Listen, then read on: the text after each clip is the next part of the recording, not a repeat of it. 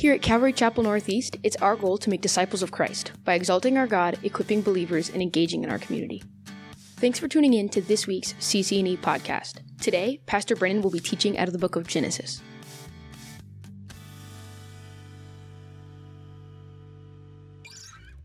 All right. Well, let's dive into the Word here tonight. If you would, just agree with me in prayer. Father, we pause here now as we look to your Word. As we open your Word, Lord, we recognize it is the Word of God. It is inspired. It is your Word, which you exalt above your own name.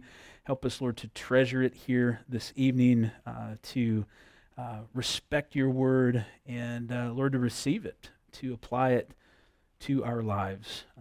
Bless us in this time, Lord. Lead us in this time, we pray in Jesus' name. Amen. Okay, so we're picking up here tonight in Genesis chapter 15, and what we see here as we come into this chapter, really what the emphasis is God's covenant with Abram. Okay, remember he's still Abram at this point. God has not yet changed his name to Abraham. His wife's name is still Sarai, not Sarah. That will come a little bit later. And so even though Abram is, from our standard today, he's advanced in age, he's still pretty young, relatively speaking. It's still kind of early on in his life. God has not yet fulfilled his promise to Abram of giving him an heir, and that's part of what we're going to consider here tonight. Many things have been happening in Abram's life. Most recently was... I guess not most recently, but one of the big events in Abram's past here, really in the last decade, was his trip to Egypt. That wasn't a good trip. It wasn't a trip that God wanted him to make. In many respects, it served as a picture of Abram going back to the world. Egypt often a picture of the world in our lives. And so as Abram goes down to Egypt, as he goes down to the world, we see some things happen in Abram's life where he begins to take matters into his own hands. It's not going to be the last time that he does that. In fact, not that long after what we'll study here tonight, Abram will take things into his own hands again. It's a constant pattern. We see it in our own lives. God moves, God's faithful, God blesses, God works in our lives, and we have these experiences, these spiritual victories, if you will. And sometimes it's not long, sadly, after that we kind of get distracted, that we get lazy, that we get discouraged, that we start to do things that are no longer pleasing to the Lord. And we see a little bit of this pattern in Abram's life. But Abram learns his lesson in Egypt to a degree. He leaves Egypt a different man. He leaves Egypt a more spiritual man, truly. So though Abram will continue to make some mistakes, I think that Abram grows a lot in his time in Egypt. And as he makes his way out of Egypt, he does exactly what anyone should do, any Christian should do when we find ourselves far from God. He returns. He goes back to the beginning. He goes back to that place when he was in a healthy relationship with the Lord. He goes back to In the case of Abram, he goes to the altar at Bethel and he worships God. And he gets his life right. He repents and he turns back to the Lord. And so it seems then that Abram settles into the land for a time. If you recall, Abram and Lot, they sort of part ways. Lot's still got a lot of the world left in him. He's still got a lot of Egypt left in him. And so Lot makes his way towards what he deems as green pastures. No doubt they were lush at the time, but Lot didn't seem to pay attention to the fact that those beautiful pastures were right next to Sodom. And so he pitches his tent towards Sodom, and of course we know it's not long before he's not just pitched his tent in the direction of Sodom, but he's really a member of the community there. And so the spiritual slide, if you will, for Lot is quite significant. And he gets caught up in some affairs of the land. In fact, 4 kings, a confederation of kings, come against the land. And as they continue to, in their conquest, take over different areas and fight in various battles, Lot gets caught up in that and he gets carried away.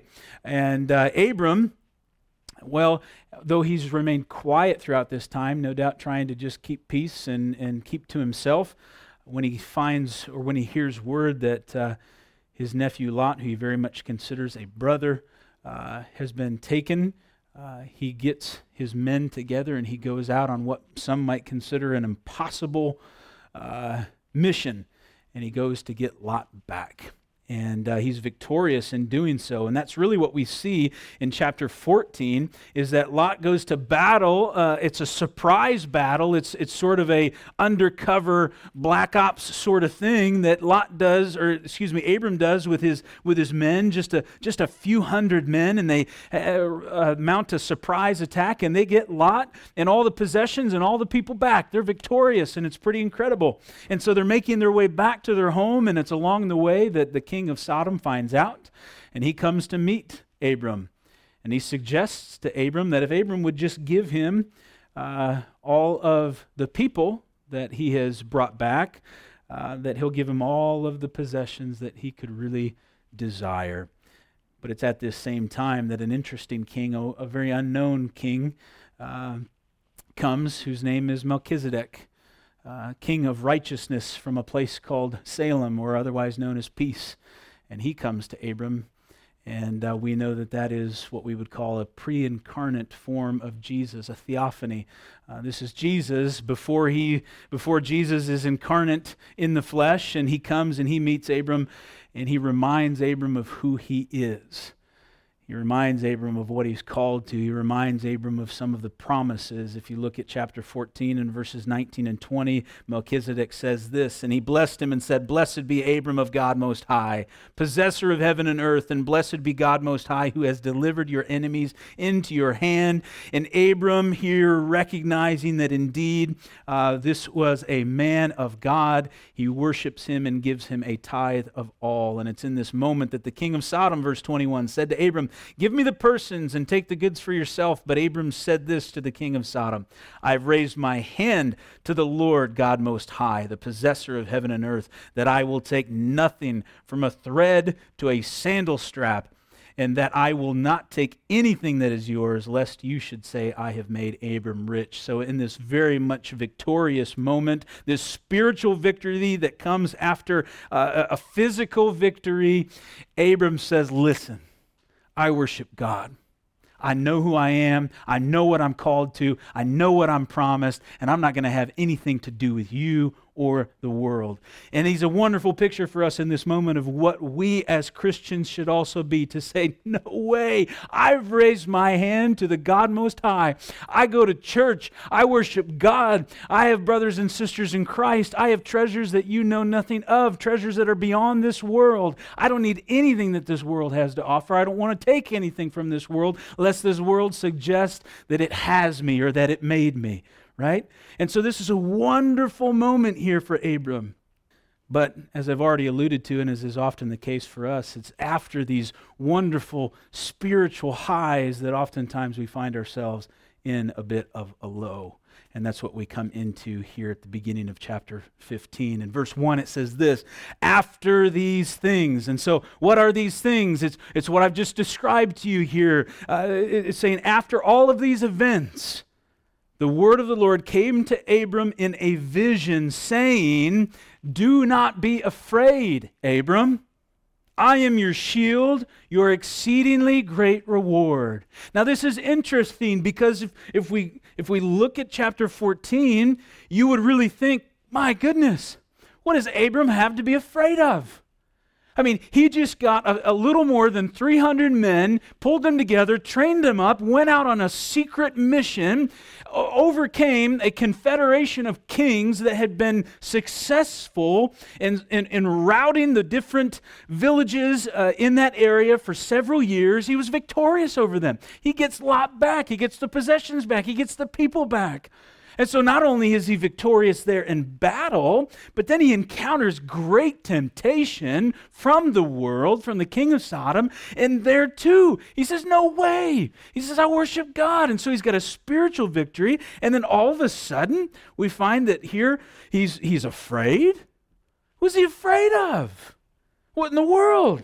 It seems like Abraham would say, no, I'm victorious, I'm confident, I'm not afraid of anything. But we see here that God says, the word of the Lord comes and says, don't be afraid.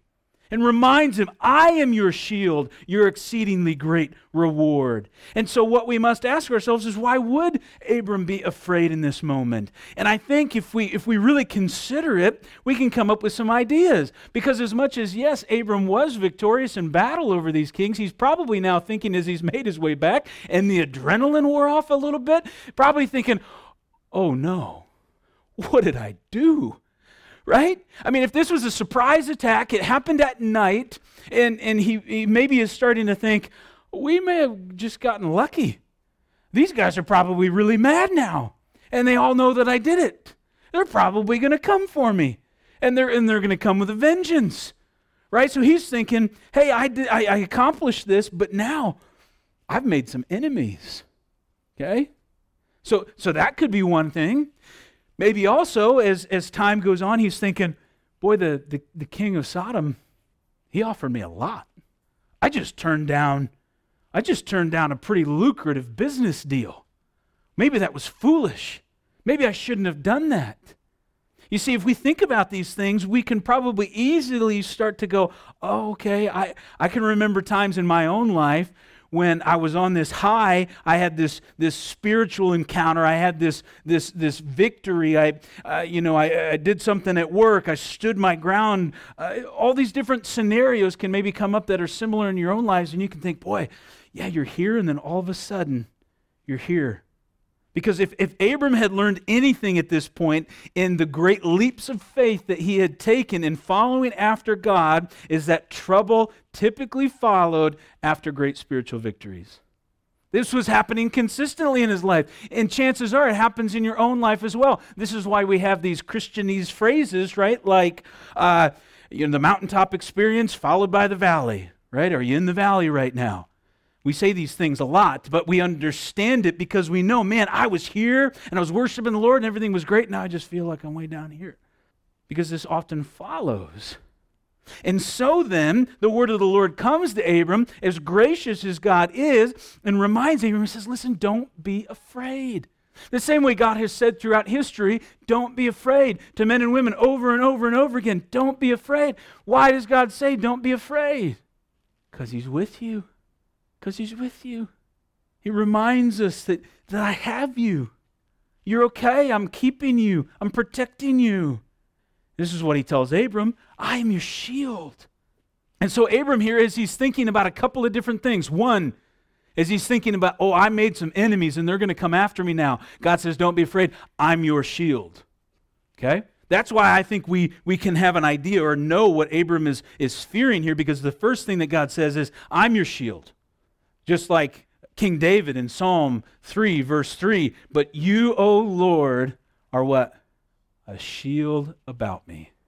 Declaring, God, you have me. You are protecting me. So that's the first thing that Abram's afraid of. I've got some enemies now, and God says, I'm your shield. I will protect you. And then the second thing, God says, I'm your exceedingly great reward. And so the other thing that Abram's thinking about, man, I just turned down a lot of worldly goods. God says, I'm your reward, right? Do you know what? The English language is a difficult language. Many of you know this, right? And especially if you learned how to teach it. And when we look at other languages, I find myself sometimes frustrated because oftentimes we consider, say, for example, our word love. We've considered this a lot, right? And we know that in the Greek there are many words for love that give us insight into what type of love are you talking about? Is it agape love? It's unconditional love? Is it phileo love? It's brotherly love? Is it eros love? It's sort of that I've fallen in love. It's more of a physical love. There's different types so that we can have an understanding of what exactly are you talking about. But in our culture, it's just love. And so, as I've often said, and some of you may remember, I love my wife and I love burritos too. Clearly, the two are not equal, right? It is my wife who is far above the burrito. But when you hear me say I love it, we understand, and it's sort of silly. All that to say, sometimes you look at the original language and you go, whoa, it tells me so much more when I really consider it. And the Hebrew here, when God says, I'm your exceedingly great reward, that's the best way that we have, I suppose, to really say it. But it would be even better if we looked at this Hebrew here and to say, what God is saying to Abram here is, I am your super abundant, very exceedingly much reward. God's trying to say, I am so much better than anything that king could offer you. God has many names in Scripture. One of the names that he has is El Shaddai. Do you know what El Shaddai means? Anybody? All sufficient. All sufficient. Now this name for God speaks also to who he is in the fact that he is all sustaining. There is nothing that he needs. There is nothing that he depends on. He is entirely all sufficient, all sustaining. And he says to Abram here, and I'm yours. I'm your reward. This is pretty incredible. And so in this moment of fear over enemies, this moment of fear over loss of material possession, God says, I have got you, I'm your shield, and I'm your reward. Now, as we think about that, what we as Christians should then really consider is that is who God is to be to us as well. And so in those moments when you're fearful, maybe for your own physical well-being, we trust that God is our shield. In those moments when maybe you're fearful of your own material possessions, provision perhaps, or something that you've given up and you're grieving the loss of that, to say, God, you're my reward. Now, it's easy for us when we're sitting here tonight to say, yeah, that sounds good. Praise God. It's another thing when you're in the midst of it, right? And I'm supposed to say that, but I don't really feel like it right now. And there's good news, because Abram helps us to see we're not alone in verse 2. But Abram says, so God shows up to Abram here. He gives a word of the Lord, comes to him in a vision, says, I'm your shield, I'm your reward. And what's Abram's response? Oh, Lord God, verse 2, what will you give me? My goodness, Abram. No amen. No thank you, Lord. No, it's, but what will you give me? I mean, here it's almost as if it just went in one ear and right out the other, and he just knows he's got God on the line. But God, give me something. And so truly, as I look at this, I think, okay, Lord God, what will you give me? It's a bit of a head scratcher. Abram, really? But isn't this like us? Isn't this like us in so many ways? Or maybe I should just say, isn't this like me? Because once again, be real. Do you always feel like God is in fact your shield? Or do sometimes you go, well, that's what the word says, but right now I feel very afraid, feel very vulnerable. Or that he is in fact your reward, right? When you see somebody with some pretty cool stuff, you're thinking, man, I want that stuff. Oh, but God, you're my reward. But then you see their stuff still there and they're really enjoying their stuff, right? And you just say, well, my treasure's in heaven. Right? But when's that going to come? And what's it going to look like? And then all of a sudden you find yourself like Abram going, could you just give me something, God? Just a little bit of something? Because again, it's what and here's the thing. We look at what God is saying to Abram, and I think we should say to ourselves, that's what I want to believe. That's what I know I'm supposed to say. It's what I want to believe, and sometimes I do a good job of believing it. See, the good news is, Christian, as your sanctification is happening, as you're growing in Christ, maybe you find yourself saying, I'm believing it more and more. That should be happening. I can say that right now in my life, I believe that God is my shield, and I believe that he is my great reward, more so than I did 20 years ago. I'm believing it more and more. I'm experiencing it more and more. Some of that, sadly, is because I've taken some trips to Egypt, right? And I said, well, that wasn't that great. I guess I don't really need that or want that. And so, Lord, yes, you are my reward, okay? And so God uses these things in our life the same way that he's using these circumstances in Abram's life to teach him these things and to remind him. And praise God, he's gracious with us, that he is willing to say, okay, I'm going to work with you here. And that's what he does with Abram, as Abram says, I need a little more than that. And so Abram describes, and so what Abram starts to do then here is also familiar, at least to me. He begins to describe it to God. As we continue in verse 2, he says, again, Lord God, what will you give me, seeing I go childless? So Abram starts to explain this, and he says, in the heir of my house is Eliezer of Damascus. In verse 3, then Abram said, look, you have given me no offspring. Indeed, one One born in my house is my heir. It's who he referred to there, Eliezer of Damascus. It was the custom at this time that if a man did not have an heir, that the highest ranking servant in his household would become his heir. And so Abram's looking at this situation. He's saying, see, I've won. Just this guy. What of your promises, Lord? And here's what's interesting, I think, is that Abram does what we often do, and he pretends like God doesn't know. Right? I mean, think about this here. Well, God, look, do you see? I'm childless. What about your promise? You've given me no offspring. Thinking God's going to be like, oh, I forgot about that. Great point, Abram. You know, I got distracted, and I just didn't get back to it. It fell off my to-do list. I'm sorry, you're right. You see, that's silly. But you see, sometimes we do that, don't we? But God, don't you see what's happening? We think somehow that it's lost on God what we may be going through, that we need to remind him of it. Guys, please understand, and unfortunately we won't get there tonight, it's in Genesis 16, but it's a wonderful thing that Hagar declares in verse 13 of chapter 16. She calls on the name of the Lord who spoke to her, and she says this of God, you are the God who sees. You are the God who sees. For she said, have I also here seen him who sees me? And you know why she said, you are the God who sees? Because she was running. She had no intention of looking for God. She was running away. She was fleeing. And all of a sudden God shows up and says, here's what's going on. And she says, this is amazing. You're the God who sees. But you go back here and Abram isn't considering that. And we don't either. Oftentimes we think that God is just blind to what's going on in our lives. But he sees. He knows. Now once again, I've said it a million times. I'll say it again. Praise God that he's gracious. Because if I were God, I'd be done with Abram at this point. I'd be like, okay, forget about this. I'll go to the next guy.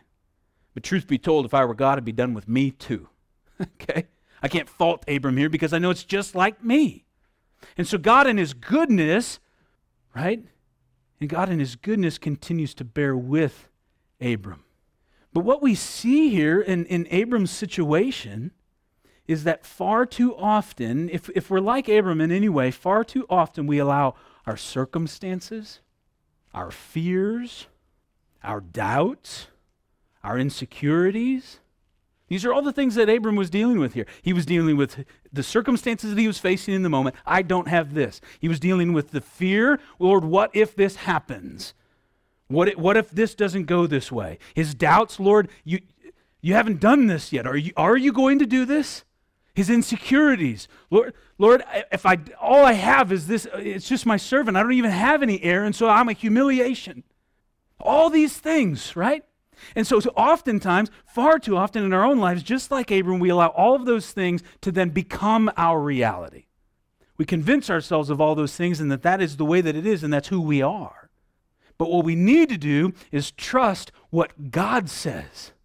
It's been multiple times now that God has come to Abram and reminded him of who he is.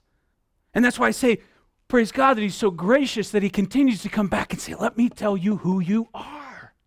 And so we need to trust God. We need to trust what he says. We need to trust who he says we are. And we need to also trust that what he says he is going to do, he will do it.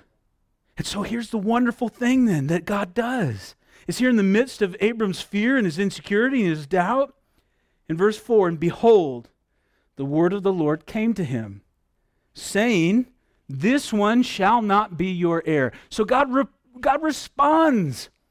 God responds to Abram and says, no, this one will not be your heir. But one who will come from your own body shall be your heir. And in verse 5, then he brought him outside. God says to him, come outside. And so this shows us too that we have a personal God who meets us right where we are. And he calls Abram outside and he says, now look toward heaven. He brings him out under the night sky. He says, look up, count the stars if you're able to number them. And he says to him, so shall your descendants be.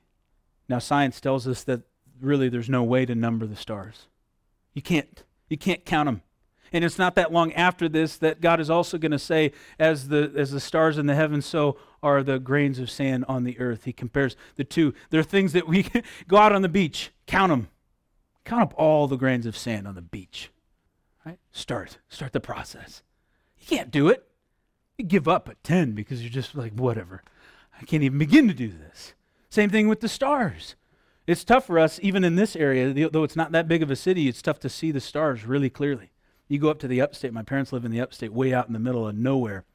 They happen to actually live in Salem. I haven't met a Melchizedek there yet, but they're in Salem, okay?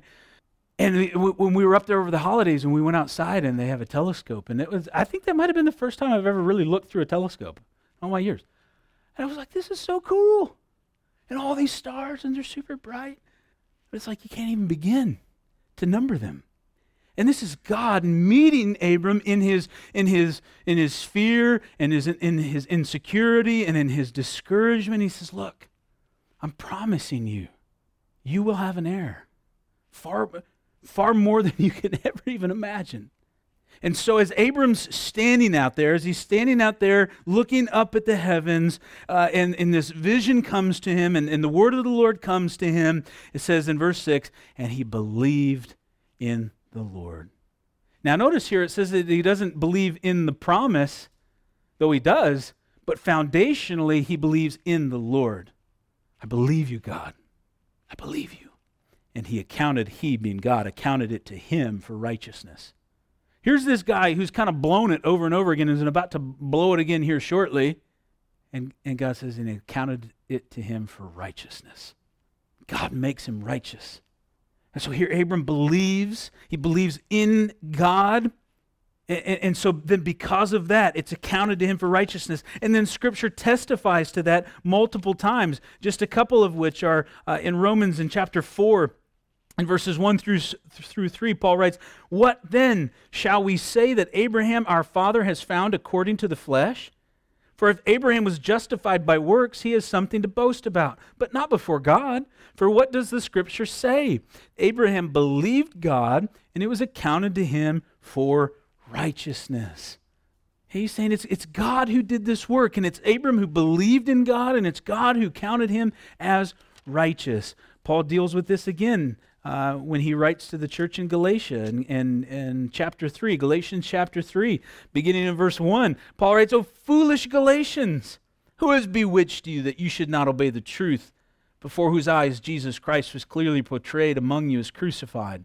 This only I want to learn from you. Did you receive the Spirit by the works of the law or by the hearing of faith?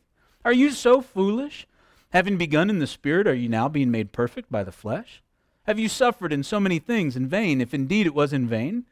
Therefore he who supplies the Spirit to you and works miracles among you, does he do it by the works of the law or by the hearing of faith? Just as Abraham believed God, and it was accounted to him for righteousness. Therefore know that only those who are of faith are sons of Abraham. And the Scripture, foreseeing that God would justify the Gentiles by faith, preached the gospel to Abraham beforehand, saying, in you all the nations shall be blessed. So then those who are of faith are blessed with believing Abraham." You see here again, Scripture testifies of the fact that in this moment, Abram comes to a place where he believes. He believes in God, and that's what makes him righteous. And the encouragement to us here this evening also is that we are to believe. We're to trust him. Now God here demonstrates further grace towards Abram, that in verse 7, then he said to him, this is God, God says to Abram, I am the Lord who brought you out of Ur of the Chaldeans to give you this land to inherit it. And so God, in effect, here reminds Abram, he sort of backs it up with his credentials. It's as if he asks him, do you remember who I am? And I think the same could be asked of us at times, Christian. Do you remember who God is? What is the challenge in your life? What is the trial in your life? What is the fear in your life? What is the doubt in your life? What are the circumstances in your life? What are the insecurities in your life? Perhaps God is saying to you, do you remember who I am? That I called you out? If you're a believer, you've been called out. He called you out of the world. His Spirit was with you, drawing you to repentance, convicting you. You responded. You surrendered. You, like Abram, said, I believe. And at that time, His Spirit then indwelt you and sealed you and put a promise on you and said, you are mine forever. Nothing is going to change that. There is nothing that you can do. I have you. No one will snatch you out of my hand. And so sometimes when we're in the midst of all these things and we find ourselves, and not in a condemning way, but just really struggling with all of these same things that Abram is struggling with, we need to stop and hear God saying, do you remember who I am? I called you out, and I have you. But here's the wonderful thing for us, is that again, hopefully you're identifying with Abram here a little bit because you're like, okay, yes, I've gone through these things, and God's saying this to me, but I'm still sort of struggling a little bit and saying, Lord, would you help me? Would you show me? Right? And it's okay. That should show us that we have some permission, if you will, to be real with God, to be transparent with God, to say, sometimes, God, I know this is what I'm supposed to say, but I don't feel like saying it. Would you help me? And so even here, even now, after Abraham has said, yes, I believe, and even after God says, do you remember who I am, in effect, in verse 8, Abram says, Lord God, how shall I know that I will inherit it? So he keeps going, right? He's not willing to be done at this point. He's saying, okay, but how do I know? That's a wonderful question. How do you know? Because you tonight might find yourself going, yeah, I've heard all the promises. I've said I believe, but I'm really struggling. And sometimes I'm in this spot where I'm going, how do I really know? How do I know? And so once again, even though we're in this spot here where I go, really, Abram, you might just want to quit while you're ahead. He says, no, how will I know that I will inherit? How can I truly believe this promise? And so as we ourselves find ourselves probably encouraged here as we see Abram's struggle continue and we know that we're not alone, what we need to remember here is what we're seeing with Abram is no different, really, in my opinion, than the man who comes to Jesus on behalf of his son who was possessed. We see it in Mark in chapter 9 and verses 23 through 25, and Jesus says to him, if you can believe, all things are possible to him who believes. And the man just doesn't say it, the man cries out. He cries out with tears, mind you. This is a man who cares so deeply for his son and wants to believe it for his son. And he yells, he cries, he weeps, and he says, Lord, I believe. Help my unbelief. He's saying, I want to believe. I believe that I believe, but Lord, I need some help. I need you to show up. And Christian, I think it gives us permission to do the same. I find that I oftentimes pray in this way, Lord, I believe, I trust, I know what your promises are, but I'm struggling. Help my unbelief. And I wonder, is this you tonight? Are you in a place where you want to believe what he says, you want to trust, but you're struggling? And I would say, be honest with God. Be honest with him, just like this man, in tears and whatever it may be, just to say, Lord, I believe. Help my unbelief. And look, when we're in this spot, I know that also we can sometimes wonder, man, is God just done with me? What a failure. My faith is clearly too weak. And we can begin to convince ourselves of everything that the enemy wants us to think, that, yep, God's just going to move on. He's done with you at this point. You've just gone too far. You've pushed it. But look what God does for Abram here. And truly, he does this then for us too. We are beneficiaries of this. Verse 9, so he, God, said to him, bring me a 3-year-old heifer, a 3-year-old female goat, a 3-year-old ram, a turtle dove, and a young pigeon. Interesting request, right? Then he brought all these to him. Abram gets these things, brings them to God, and cut them in two, right down the middle, and placed each piece, yes, each half of the animal, opposite the other. But he did not cut the birds in two. Birds are dead, not cut in two. What do you have here then? You've got a line, okay? So picture right here at the pulpit, going back to the sound booth, okay? You've got a 3-year-old heifer, split open, right there, boom. Then next, you've got a 3-year-old female goat, then you've got a ram, and then the birds, okay? And rest assured, it is a bloody mess, okay? They weren't perforated. These aren't just little fake animals that you can just pop apart, okay? No, he cut them. What did he use to cut them? I don't entirely know. I don't think he had a DeWalt out there, right, to help him get through this. I mean, he had manual tools, and so he's got to take some time to cut these animals apart. Now, you may be sitting here thinking, this is a little odd. This whole line, okay, I was with you, I was tracking it, God saying, I promise, and I'm good for this. And Abram says, well, how will I know? And then God says, get all these animals and cut them in half. Okay, you lost me, right? But here's what we learn and what we see here. We know that in just a few verses, in verse 18, it will say this, on the same day the Lord made a covenant with Abram, saying. You see, what's happening here in this moment is God is making a covenant. Abram is asked, how will I know? How will I know your promises are true? And God says, I'm going to make a covenant with you. So literally what God is saying here in verse 18 is on that day, and this is the accurate Hebrew translation here, is on that day Yahweh cut a covenant with Abram. Anybody ever heard the term, let's cut a deal? There you go. Yahweh cut a covenant with Abram, which is an agreement. God's intention here is to enter into an agreement, to cut a deal with Abram, to say, you want to know? Here's what I'm going to do. I'm going to make a covenant with you. Okay?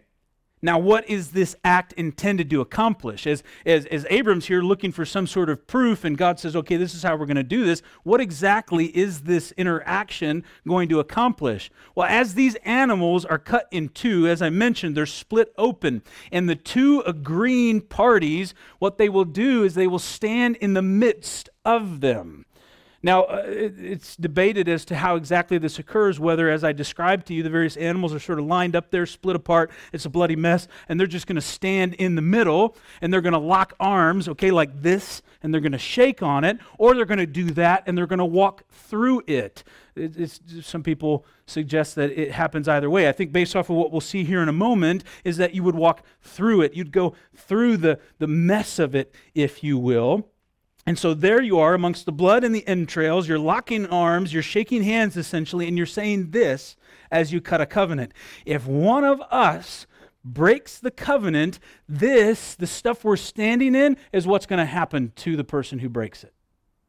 Now that may sound a little extreme to us, right? We don't see that happening very often today. But we do see some other things that should make it sort of understandable. Anybody ever, when you were young and you were in the clubhouse, maybe spit on your hand or cut your hand open and all right, we're shaking on blood.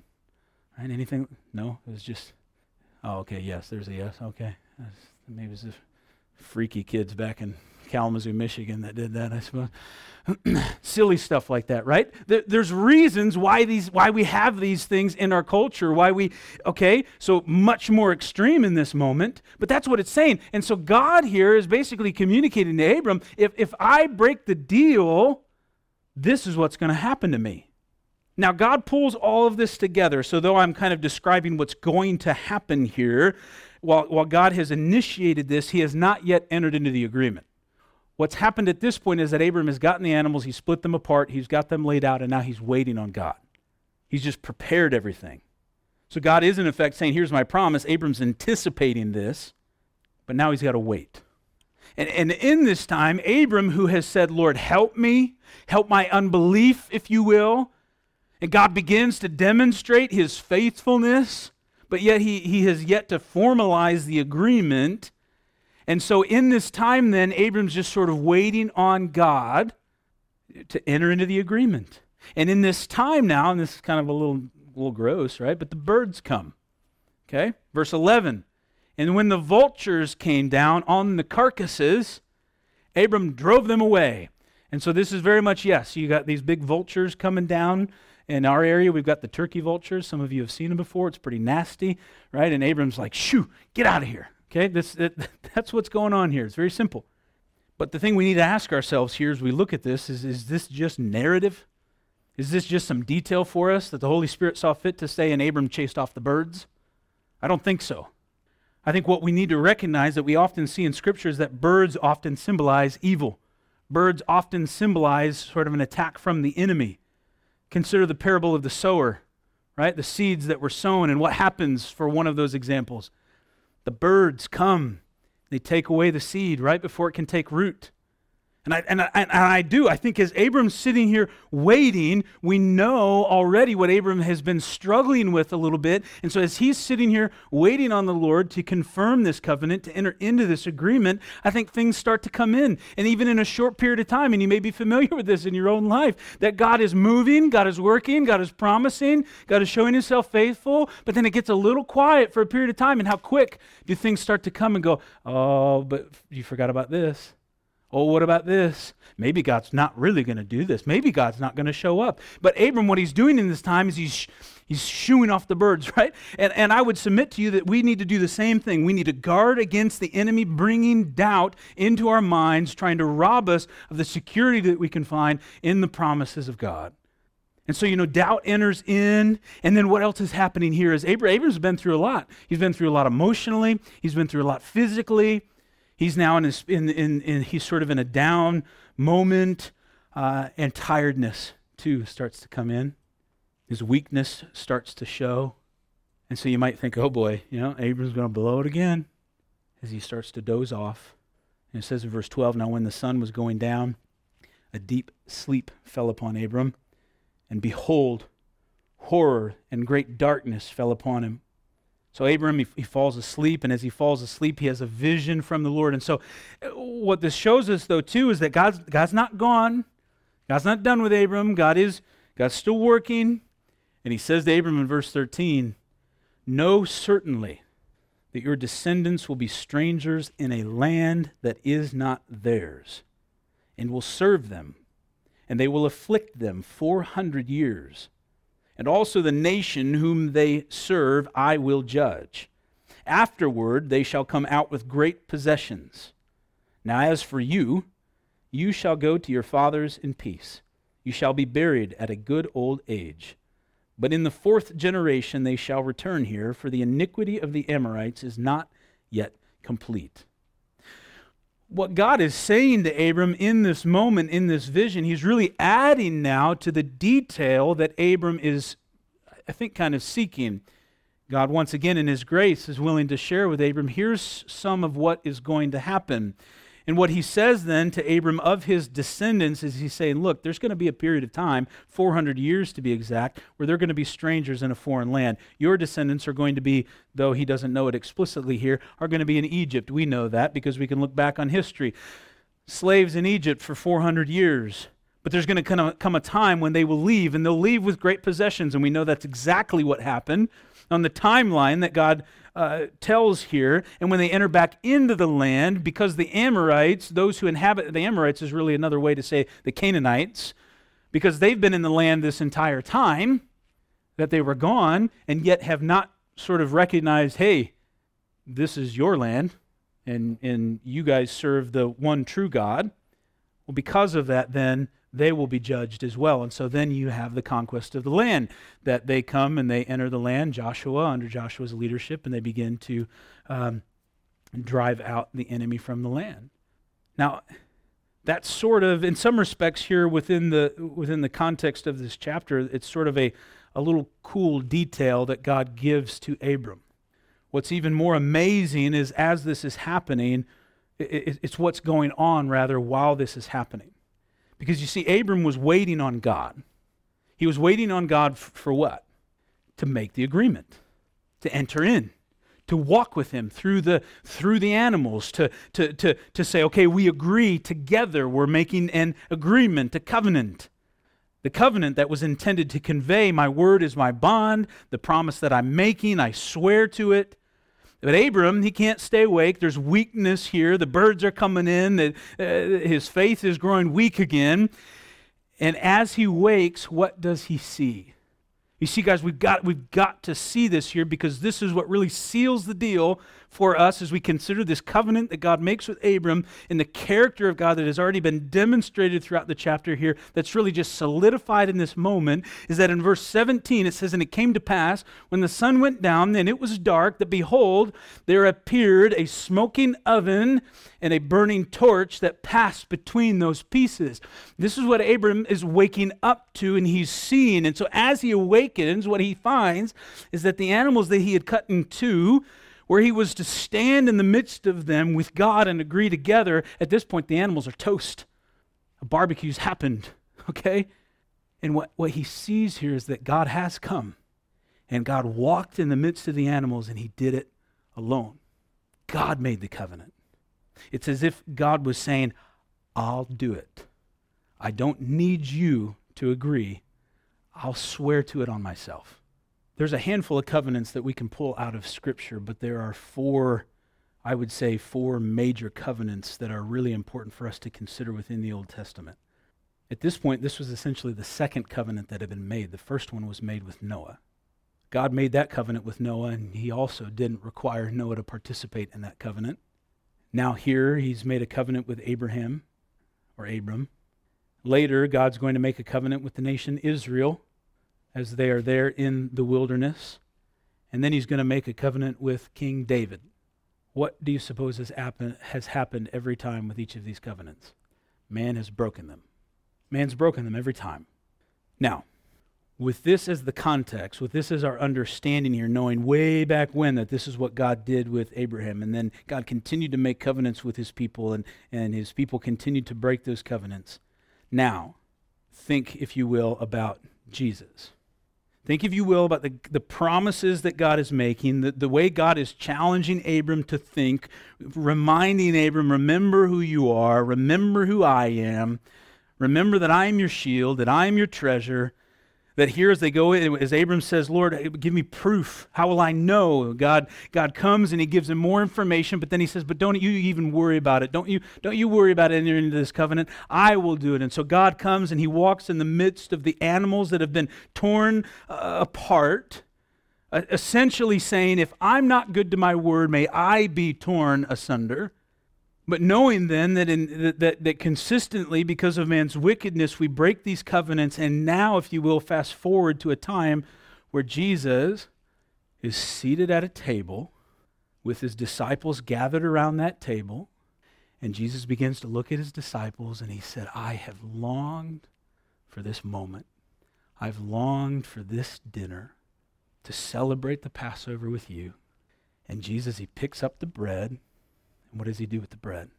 He tears it apart, and he says, take, eat of this. And then he pours the cup of wine, and what does he say? As the bread is torn, which represents his body, he picks up the cup and he says, this is my blood of what? A new covenant. And we think back on Abram and we say, how will I know, Lord? How will I know? And when we find ourselves in that same place, we say, Lord, how do I know? And the Holy Spirit takes us back to Jesus saying, this is my blood, a new covenant. That's how we know.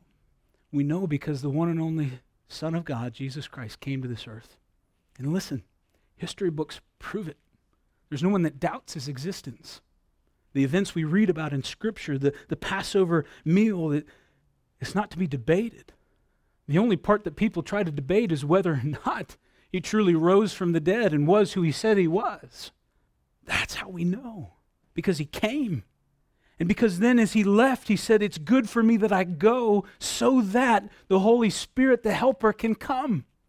And so you know today, Christian, when you say, how do I know? You look back on that covenant, and it's directed to us today to continue to celebrate that. That's why we do that. That's why we take of the bread and of the juice to remember that covenant, to remember what he's done, and to remember also that the same Spirit that raised him from the dead is within you. And you see that Spirit at work. You look at who you once were and who you are now, and you say, there's no way there can't be a God because I'm changed, because I'm different. Because I see too many other people who are transformed radically.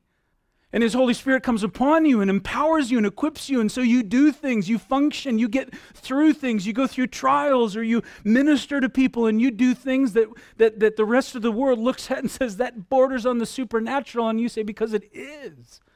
Because it's not me, but it's his Spirit working in me and through me. And all along, it's God who has said, I'll do it. I'll do it. You don't have to. It's God who does it, and it's God who we can trust. And so we see there then in verse 18, and on the same day the Lord cut a covenant with Abram, saying, to your descendants I have given this land. From the river of Egypt to the great river, the river Euphrates, the Kenites, the Kenizzites, the Cadmonites, the Hittites, the Perizzites, the Rephaim, the Amorites, the Canaanites, the Girgashites, and the Jebusites. And he says all these different people, right? And we're thinking, boy, that's a lot of weird names.